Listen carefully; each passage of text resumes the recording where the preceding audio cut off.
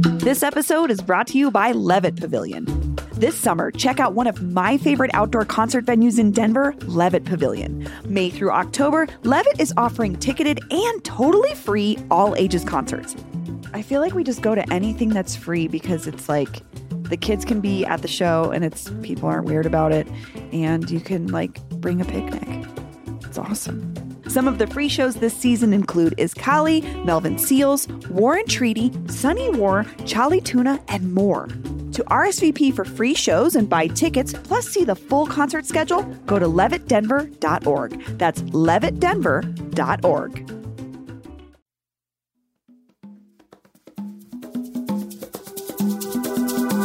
Welcome back to CityCast Denver. I'm Bree Davies, and you're listening to Mayoral Madness, our effort to get to know all 17 candidates who want to be Denver's next mayor. Today, I'm speaking with Kwame Spearman. Kwame, welcome back to the show. Thanks for having me. This is amazing. So you've been campaigning for a while, and I wonder, is there a place, like a new place or something new that you've discovered in the city as you've been campaigning?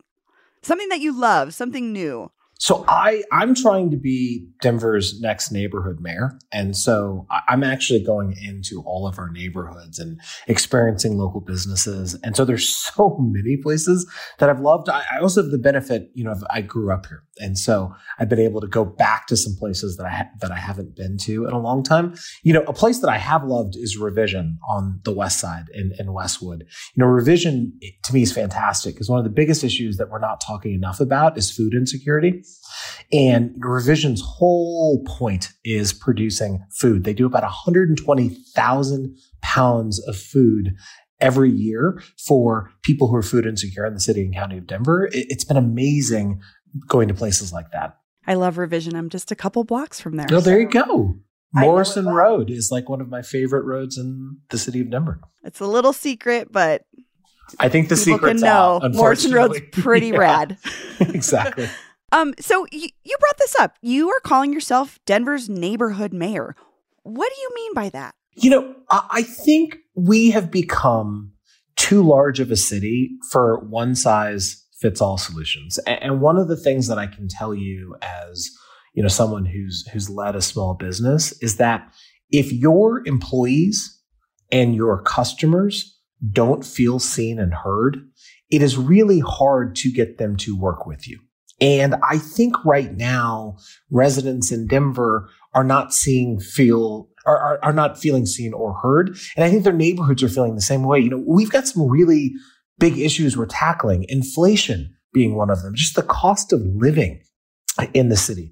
Crime is on the uptick, and we're dealing with an unhoused situation that is just, it's not great. And I think that what the neighborhood perspective allows us to do is to go back into our neighborhoods. It's to speak to individuals. It's to hear what they're saying and then to come up with collaborative goals and metrics that we can then use to that we can then use to hold our city government accountable. And that's, to me, the way government should always work. And I think we can get there in Denver. What's an example of how this neighborhood-specific or neighborhood-centric approach would work for you as mayor? So let's look at safety, right? One of the biggest issues in Denver, I think, is that our neighborhoods are feeling less safe than they used to. And I think there are a lot of reasons for that. But we've got to have more community policing. If you go back in the day in the city of Denver, you had to live in the city if you were a Denver police officer. Now, 85% of our police officers live outside of the city and county of Denver. So there are a few ways that the neighborhood mayor would handle this. The first is we've got to have a police chief who outlines specific plans for various neighborhoods.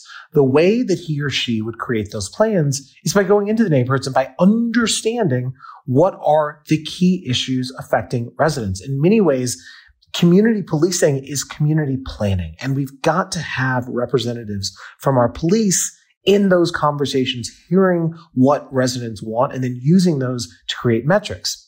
The other side of it is one of the biggest issues I think we have in a recruitment perspective is actually getting people housing. And this isn't just our police officers, our teachers, our nurses, our firefighters, our booksellers. They're all struggling to live in Denver right now. But I think each neighborhood wants to have the people who are protecting it be amongst the residents. And so thinking through affordable housing plans and thinking through areas to develop that we could do our best to ensure that the people who are serving the city have an opportunity to live in the city. The big thing about this, Bree, is that we need to have neighborhood plans that address these things across the city. We actually do that right now in Denver. Some neighborhoods have plans. Others do not. I live in Whittier. We have not had a neighborhood plan since 2000. And I think Whittier and Denver have changed a lot since then. And so my goal is really expanding upon things that we're already doing and putting a hyper focus on creating goals that are neighborhood specific. And then most importantly, involving new voices. Bree, if I show up at a, community meeting, I'm probably getting paid for it if I'm the mayor. My staff is probably getting paid for it if they're there. And yet the community members who are showing up and participating, they're not getting paid. That doesn't work because what it does is it creates only a certain type of individual who can show up, right? That person is probably financially secure. They may or may not be retired. They tend to skew a different, to a very, very particular demographic. And what that does is it doesn't allow for a fully represented group to then be influencing and making these sort of goals along with the city. So that's what I'm talking about being a neighborhood mayor. It's really increasing the participation among the residents. It's creating neighborhood by neighborhood plans. And then it's taking key government agencies and aspects of City Hall and really bringing them into that process into where people can feel seen and be heard. That's interesting because I've actually been on one of those neighborhood planning steering committees, and it's like having a second job, like you're saying, but you're not getting paid unless you're part of the group that's running it, that's organizing it, that's running it for the city. What were you trying to accomplish with it? I was working on the West area plan, so it was like for all of West Denver. So I live in Barnum, and actually my neighborhood plan hasn't been updated since the 80s. So, but what I find interesting about what you're talking about is really getting to something that I think is a stress point for a lot of folks is adding more police. So I know that Denver itself is having trouble hiring folks, but at the same time, there's folks that say, some of our areas feel over-policed. How would you balance that? What is your position on police and the budget and their role in Denver? So I think the biggest thing that we've got to have is more accountability amongst our police department. If you look at the numerous lawsuits over the past decade that Denver police have had to endure, it really shows that at times there's not the discipline that's needed. That being said, Bree, and I can tell you this once again, from my experience as Tattered cover, when you dial 911, you do want some type of law enforcement showing up, right? Because you perceive the situation to be unsafe or dangerous. Here's the catch. We need to think about what policing 2.0 is coming out of the pandemic. And I think there are a few tenets of that. The first is not all times that you call 911 are for violent issues. And so we've got the STAR program in Denver, which basically teams up mental health professionals with our police. And so in instances in which there's a non-immediate threat, the mental health professional is actually leading the conversation with the individual or individuals who the quote unquote police have been called on. Right. And a police officer is there merely in the background just to ensure that the mental health professional feels safe at all times. Right. We need to have that program across all of our city. Right. Right now, it's currently just in downtown. To me, that's not good enough. My belief is if police officers are not spending their time trying to be mental health professionals, you may not need as many police officers as we previously had thought. Right? We've also got to get back up to where recruitment levels are on par. One of the things, and I think this is a key contrast between candidates, I'm actually not calling for an increase in the number of police officers. What I'm calling for is we are down anywhere from about 15 to 20% of what the expected number should be. I'm calling for getting that back up to par in the same way that we are down with city employees, the same way we are down with teachers, the same way that we are down with nurses. We have we have employee shortages for jobs throughout the city and county of Denver. And the reason why we have that is because we don't have workforce housing. We have got to have more housing for individuals. So one, I think that there are instances in which we are calling the police, in which police should not be leading that conversation. The second is I do think we need community policing, Bree. I think there's a fundamental difference of when you live, and I'm not trying to call out Parker, for example, but when you live in Parker and you're coming into Denver to police, I think there's an us versus them mentality. And that's not healthy. Right? We need police officers who live in the city and county of Denver, and we need housing for that. The third is we need a better pipeline. One of the things that I am really, really excited about to be our next mayor is that I think there is more that we can be doing in partnership with Denver Public Schools. I think one of the things that we are learning is that this notion of having a college degree to do all types of work is not necessarily needed. And in fact, we can think critically about vocational type professions that are incredibly, have good compensation, great retirement packages, et cetera, et cetera. And we can start thinking critically about how we get people who may not be graduating to graduate to participate in these types of programs. Denver Public Schools graduation rate is still only 65 to 70%.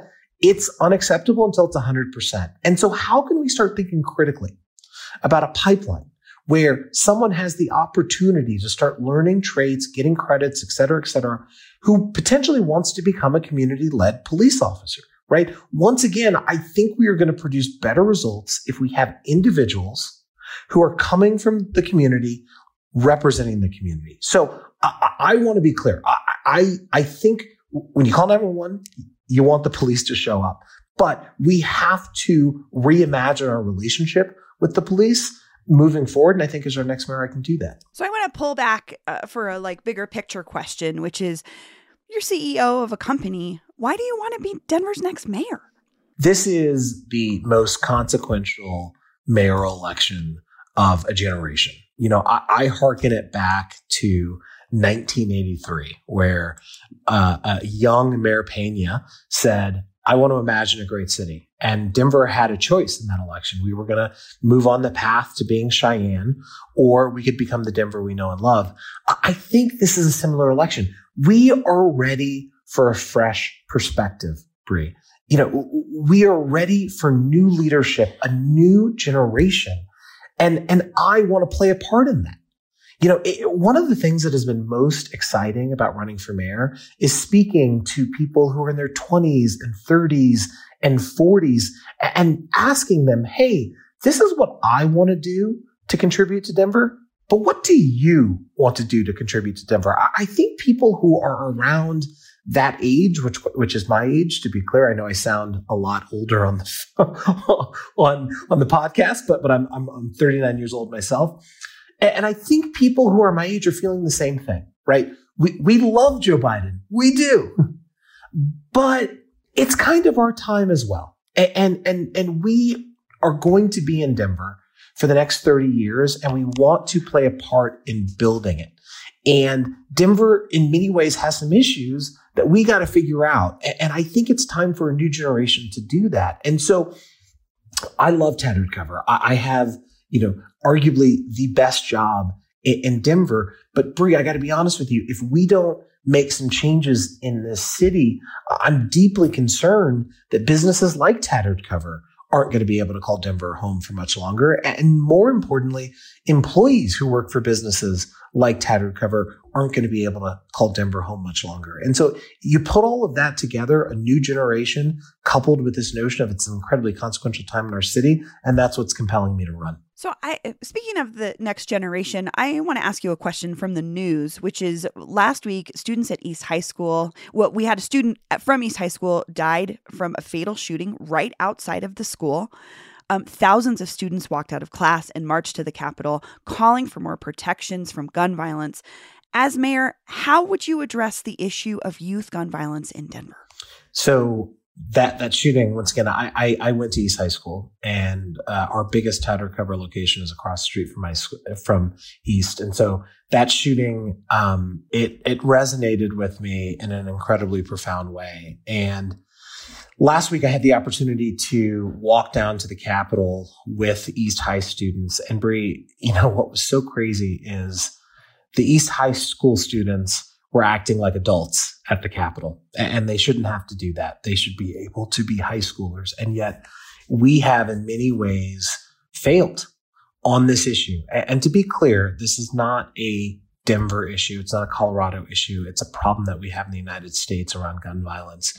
We've got to do more. So I applaud what's happening at the state level right now about, further ban on assault weapons. One of the things I can tell you, though, that I think will help youth violence is economic opportunity, right? If you believe that staying in school and learning and the ability to get a job is better than pursuing a lifestyle in which you're going to be exposed to violence and drugs, if you believe that your future is brighter than that, you're less likely to do it. And so what we got to do in Denver is we've got to have those economic opportunities for our youth. One of the things that I'm incredibly supportive of is we've got to have a better internship process, particularly for high schoolers, that allow them to actually work to make compensation, and the city government should help financially support that. We have, we partner with Urban Peak at Tattered Cover, and we have, 14 to 18 to 22-year-olds who are coming in as booksellers. Right. And it's an opportunity for them to see sort of the opportunities that are afforded to them in working for a cool organization. We've got to do that. We've also got to think critically about what programs we're offering. And we've got to make a pledge. And I'm willing to make that pledge. No one should be hungry in Denver, Bree. And if you look at where food insecurity has risen in the city, it's absolutely unacceptable. And when you see all of those factors, you start understanding why people make drifts into situations that aren't productive. And I think if we can help solve for that, we can get people making the best possible decisions for themselves. So speaking of Tattered Cover and your leadership there, I want to ask you some questions related directly to that experience. Since you took over as part owner and CEO, you've opened a bunch of new stores, but at the same time, you've closed the old flagship store across from Union Station. And there have been reports of tense relations with longtime employees. And last July, one of your contractors sued over unpaid bills. What do you say to Denverites who are worried about how you've run your bookstore? Yeah, I think that's a really great question. So you've got to remember the context of which we bought Tattered Cover. So Tattered Cover was at bankruptcy. It was the summer of 2020, and Tattered Cover had unfortunately been involved in a Black Lives Matter tweet controversy. And once again, this was before I came on with ownership. So half the staff had quit. Publishers, authors, community members were signing petitions. They were boycotting, and the business was out of cash due to, one, it's just incredibly tough to be a bookstore in the United States, but also the COVID pandemic. And so I stepped into that situation, and we had a very, very clear plan for how we could save the business. We knew that we had to grow, and we knew that we had to diversify the type of revenue streams, the things that we sold inside our store. And we also knew that we had to become a community organization. And quite frankly, we've done that. There is always going to be turbulence with leadership, particularly bold leadership. But I think you've got to look at overarching objectives. To answer your question specifically, I actually love the old location downtown. That decision was made before we came on. We just were on the process of implementing it.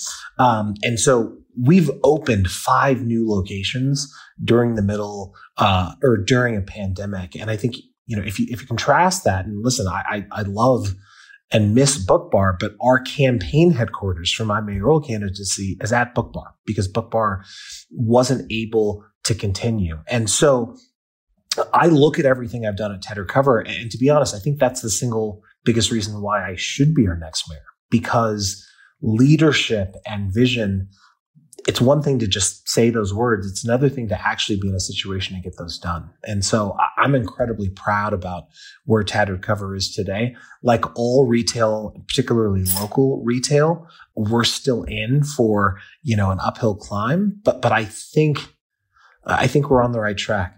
So I want to go back to the second part of my question, which is Business Den reported that Frontline Construction sued Tattered Cover for $123,000 for work on a new Westminster store. What's going on there? Yeah. So Bree, I'm sure if you've researched it, you saw that we totally settled that. And essentially what happened is our Westminster location was scheduled to open much earlier than it actually did. We were supposed to get that store open in the summer of 2020. The summer of 2021, it actually didn't open until January of 2022. Without getting too deep into the details, because everything was settled, we did not believe we were at fault for the late opening. We believed that the construction or the general contractor for the construction didn't necessarily fulfill their responsibilities. And typically when that happens, you have a dispute over payment, because one of the things I can tell you is that if you're not getting the type of job that you expect, and if deadlines are being missed, there's obviously penalties associated with that. During that process, I think it was maybe in January or February, they submitted essentially what was tantamount to a lawsuit. It was taken care of in 72 hours. There was no court, et cetera, et cetera. It was business dealings. And one of the things that I will always stand on is I want to run a business the way the business needs to be run, and I always want to fight for that business. And if we feel like we've been aggrieved or something hasn't happened, particularly when money's tight in a business, then you've got to push for the right outcomes, and that's what happened there. So bringing this back to sort of this bigger picture of Denver, you're a business owner, and there's this downtown dilemma. We talk about it a lot on the show. Commuters aren't returning to downtown. Businesses are leaving. I mean, even a McDonald's couldn't make it work on 16th Street Mall. I wonder, as mayor, do you have a plan to bring downtown back to life? Sure. We have 2 Tattered Covers downtown. And so everything that's happening downtown has been incredibly intimate to me. And quite frankly, one of the biggest reasons why I'm jumping in the mayor's race. Bree, I'll be honest with you. Downtown has a homelessness problem. And unfortunately, that homelessness problem is leading to a drug problem downtown. And that drug problem is leading to a crime problem downtown. And you put those 3 things together, and people are not excited to come downtown the way that they used to before the pandemic. And that decrease in foot traffic makes it incredibly hard for businesses to survive. And suddenly you start seeing an effect in which businesses can't even open. You gave a really good example.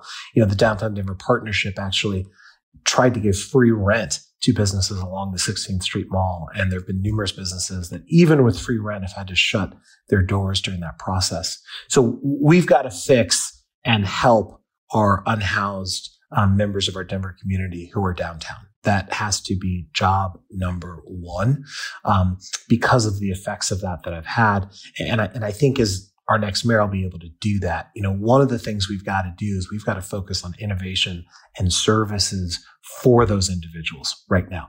I look at these sort of shelters and facilities that we have, particularly downtown, and we need to start thinking about metrics for them that are not necessarily just how many people are sleeping or using your facility every day. How many people are using your facility to get on a path to having a house or on a path to having a functional job, and then think through city funding along those guidelines.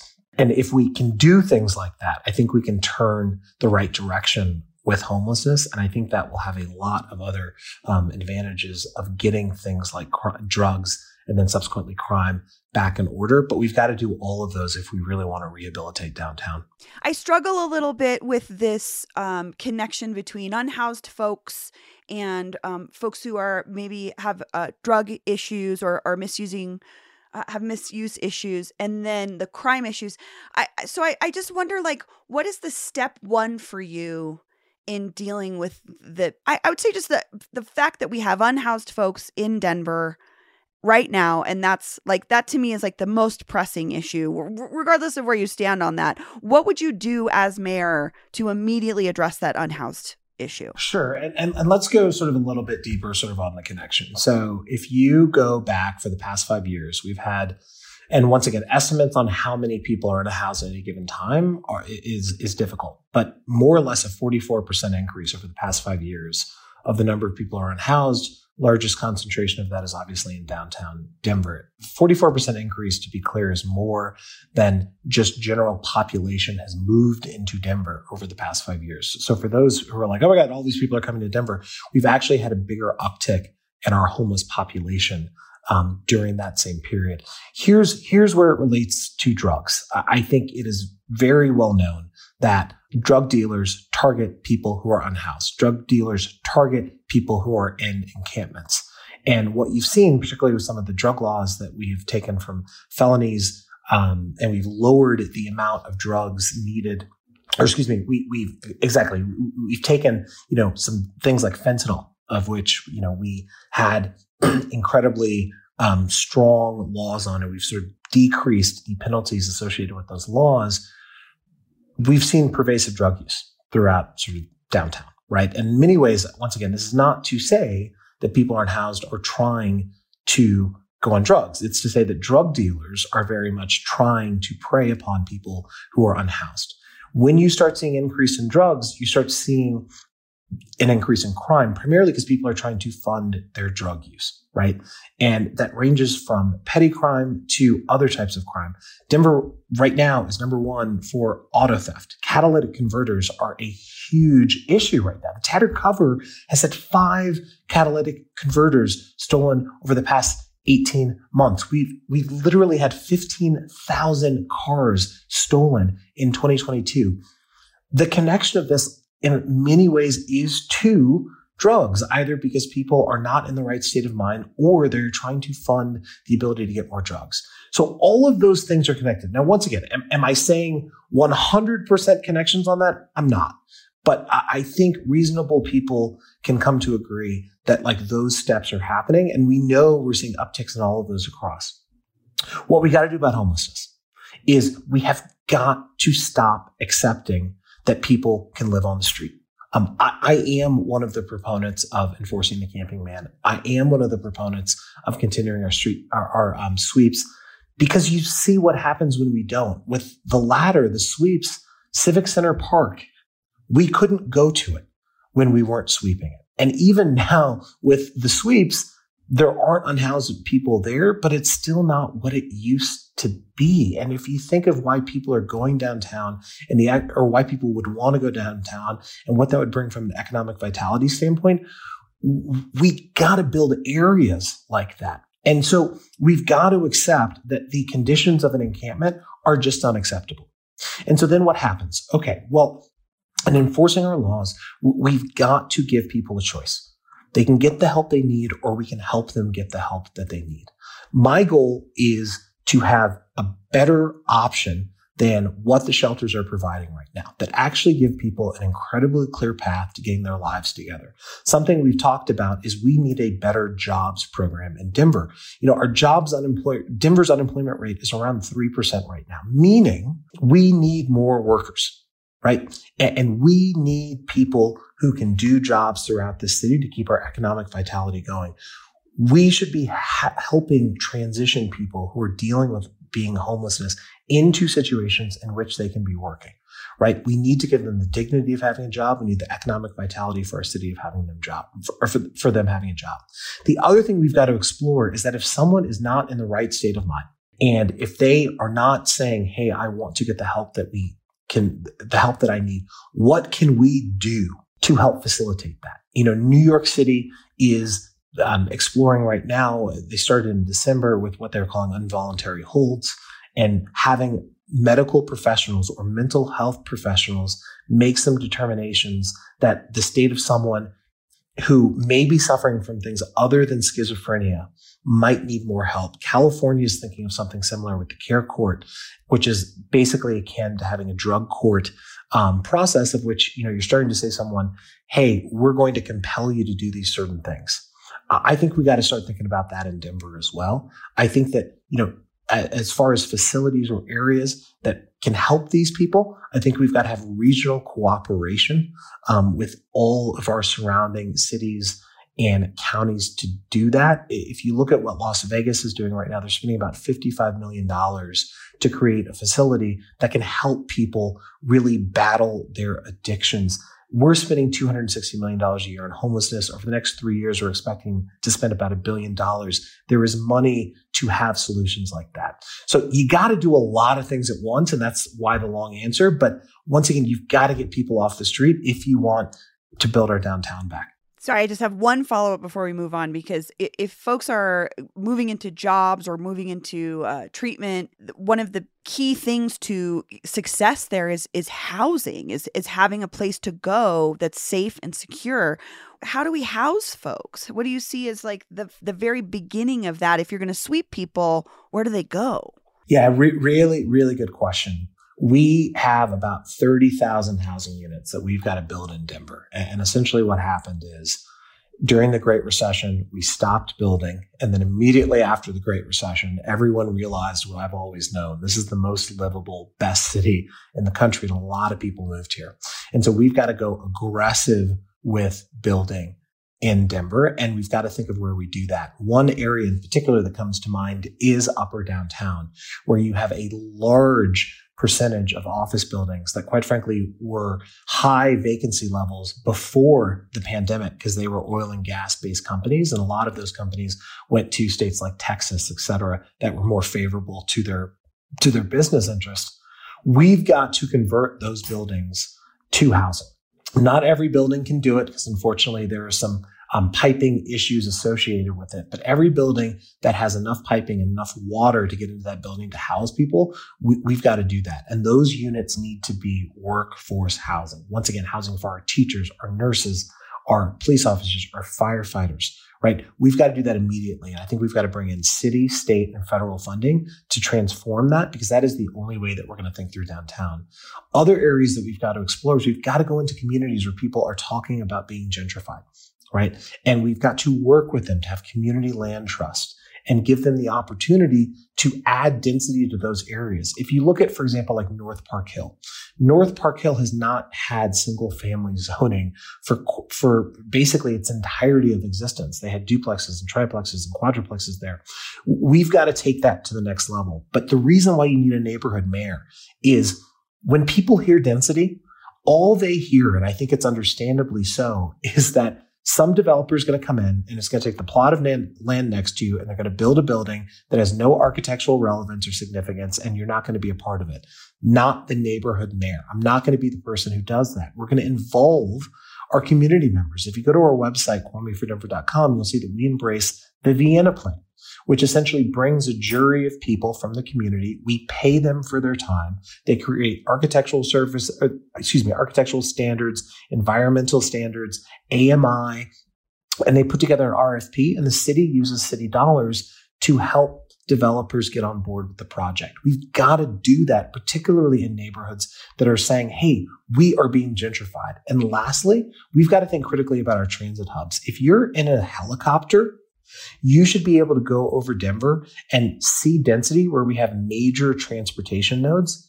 It doesn't look like that now. And so I think we need particular attention to those areas. And that's going to allow us to make a huge, huge dent in that 30,000. And then I think neighborhood by neighborhood based development will cover the rest. And that's got to be our housing plan. So I want to go to a question from a listener.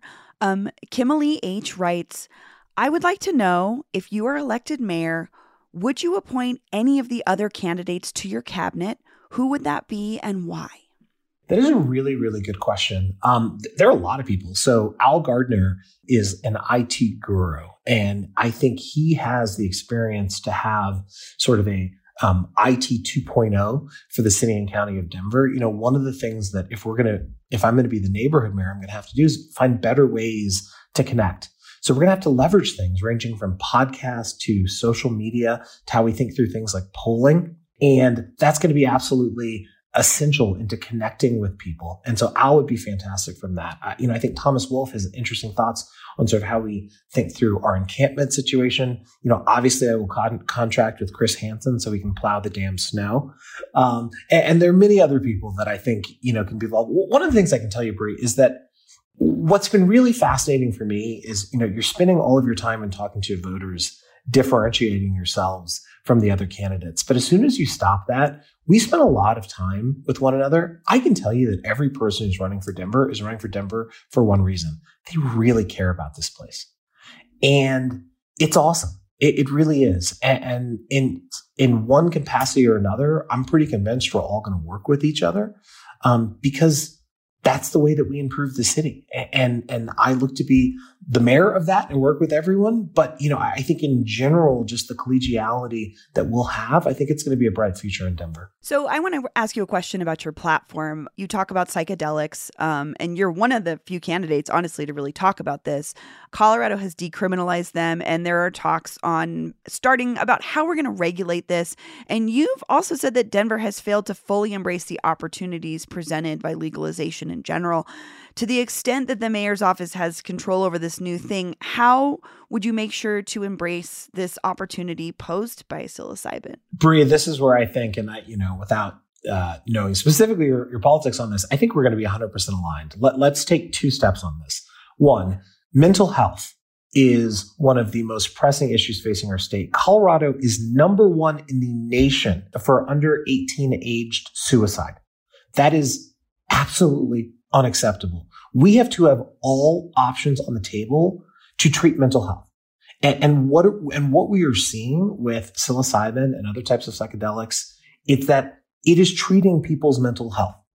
And if you believe in actually solving the mental health crisis, we've got to test and experiment and be open and remove preconceived notions if things are working. And so I'm shocked that I'm one of the few, if not the only candidate who not only is talking about this, but is like, we are going to accelerate as quickly as we can Prop 122 to get those types of facilities in the city and county of Denver. I could not be more emphatic about that.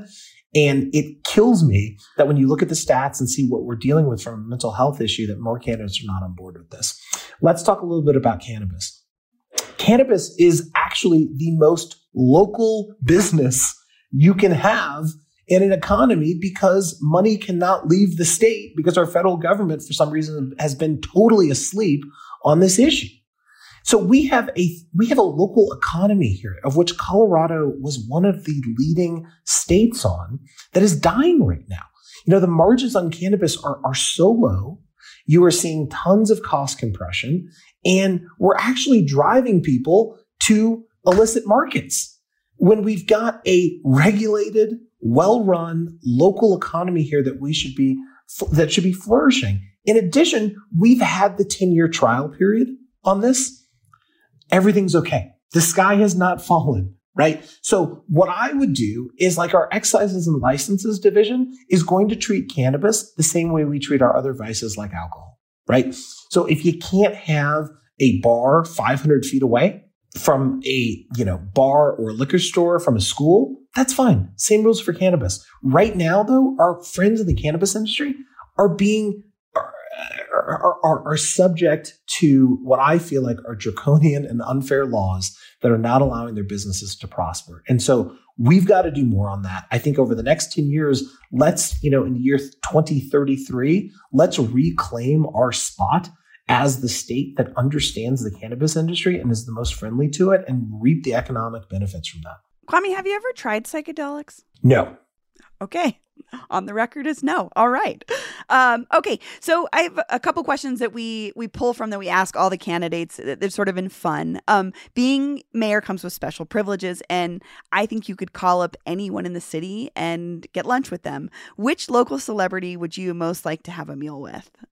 We're thinking like Hudil and Doug, John Elway, Jake Jabs, Adele Arakawa, Frank Azar, Nikola Jokic is a popular one. Oh, I would totally choose Adele Arakawa. I mean, her generation of 9 News, Kim Christensen, Kathy Sabin, I think are amazing. I'm not sure the direction it's headed now, but I think that was the gem. That was when broadcast journalism, it just felt objective. It felt fair.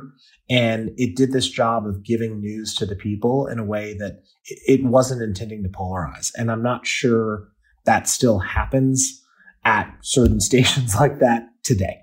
And so totally, I would love to reminisce with Adele Arakawa about that. It's actually really funny. I interned at CBS4 and Bill Stewart was just wrapping up. Amy Spohr was just wrapping up. Jim Beneman was just starting. So yes, it's definitely going to be someone in the local news, but an actual journalist, not just a pundit. Okay. So last question. Part of the reason we're inviting all 17 candidates for interviews is because we really want to hear a fresh vision for the future of Denver. What is your vision for Denver? I think we can think big by going small. We have the most vibrant and beautiful neighborhoods in the country. We should embrace that. We should invest in that. And we should be a city of neighborhoods. I want to be the neighborhood mayor for that very reason, because I want, when you talk about Denver, one of the first things that comes up is you say, you know what? I feel like I'm not only represented, but I'm heard by my mayor. And that makes our city great because we're listening. And if we can do that in this city, we've got the best residents. If we can take their passion and zeal for Denver and actually implement that in our government, we're going to be in a great direction. But we've got to have a fresh vision right now. We've got to have a new generation. The question I always ask when I'm on the campaign trail is if you're not super happy with the city. Most of my colleagues who are running for this race have either served in state government, city government, or not-for-profit that have directly been impacting the city. We need new leadership. It's time for it. Kwame, where can people learn more about you and your campaign? Sure. So you can always swing by Book Bar, but if you are online inclined, please go to KwameForDenver.com. That's KwameFor Denver.com. Kwame Spearman, thank you so much for joining me. Awesome. Cool. Thanks. We hope you enjoyed this episode of Mayoral Madness. What we hope is a 17-part interview series with all the candidates on the ballot to be Denver's next mayor. We're planning to publish these interviews each week leading up to Election Day on April 4th, and we'll be providing more news and analysis during the week. Subscribe to CityCast Denver and learn more about Mayoral Madness at denver.citycast.fm. We'll be back soon with even more mayoral candidates who want to lead the city.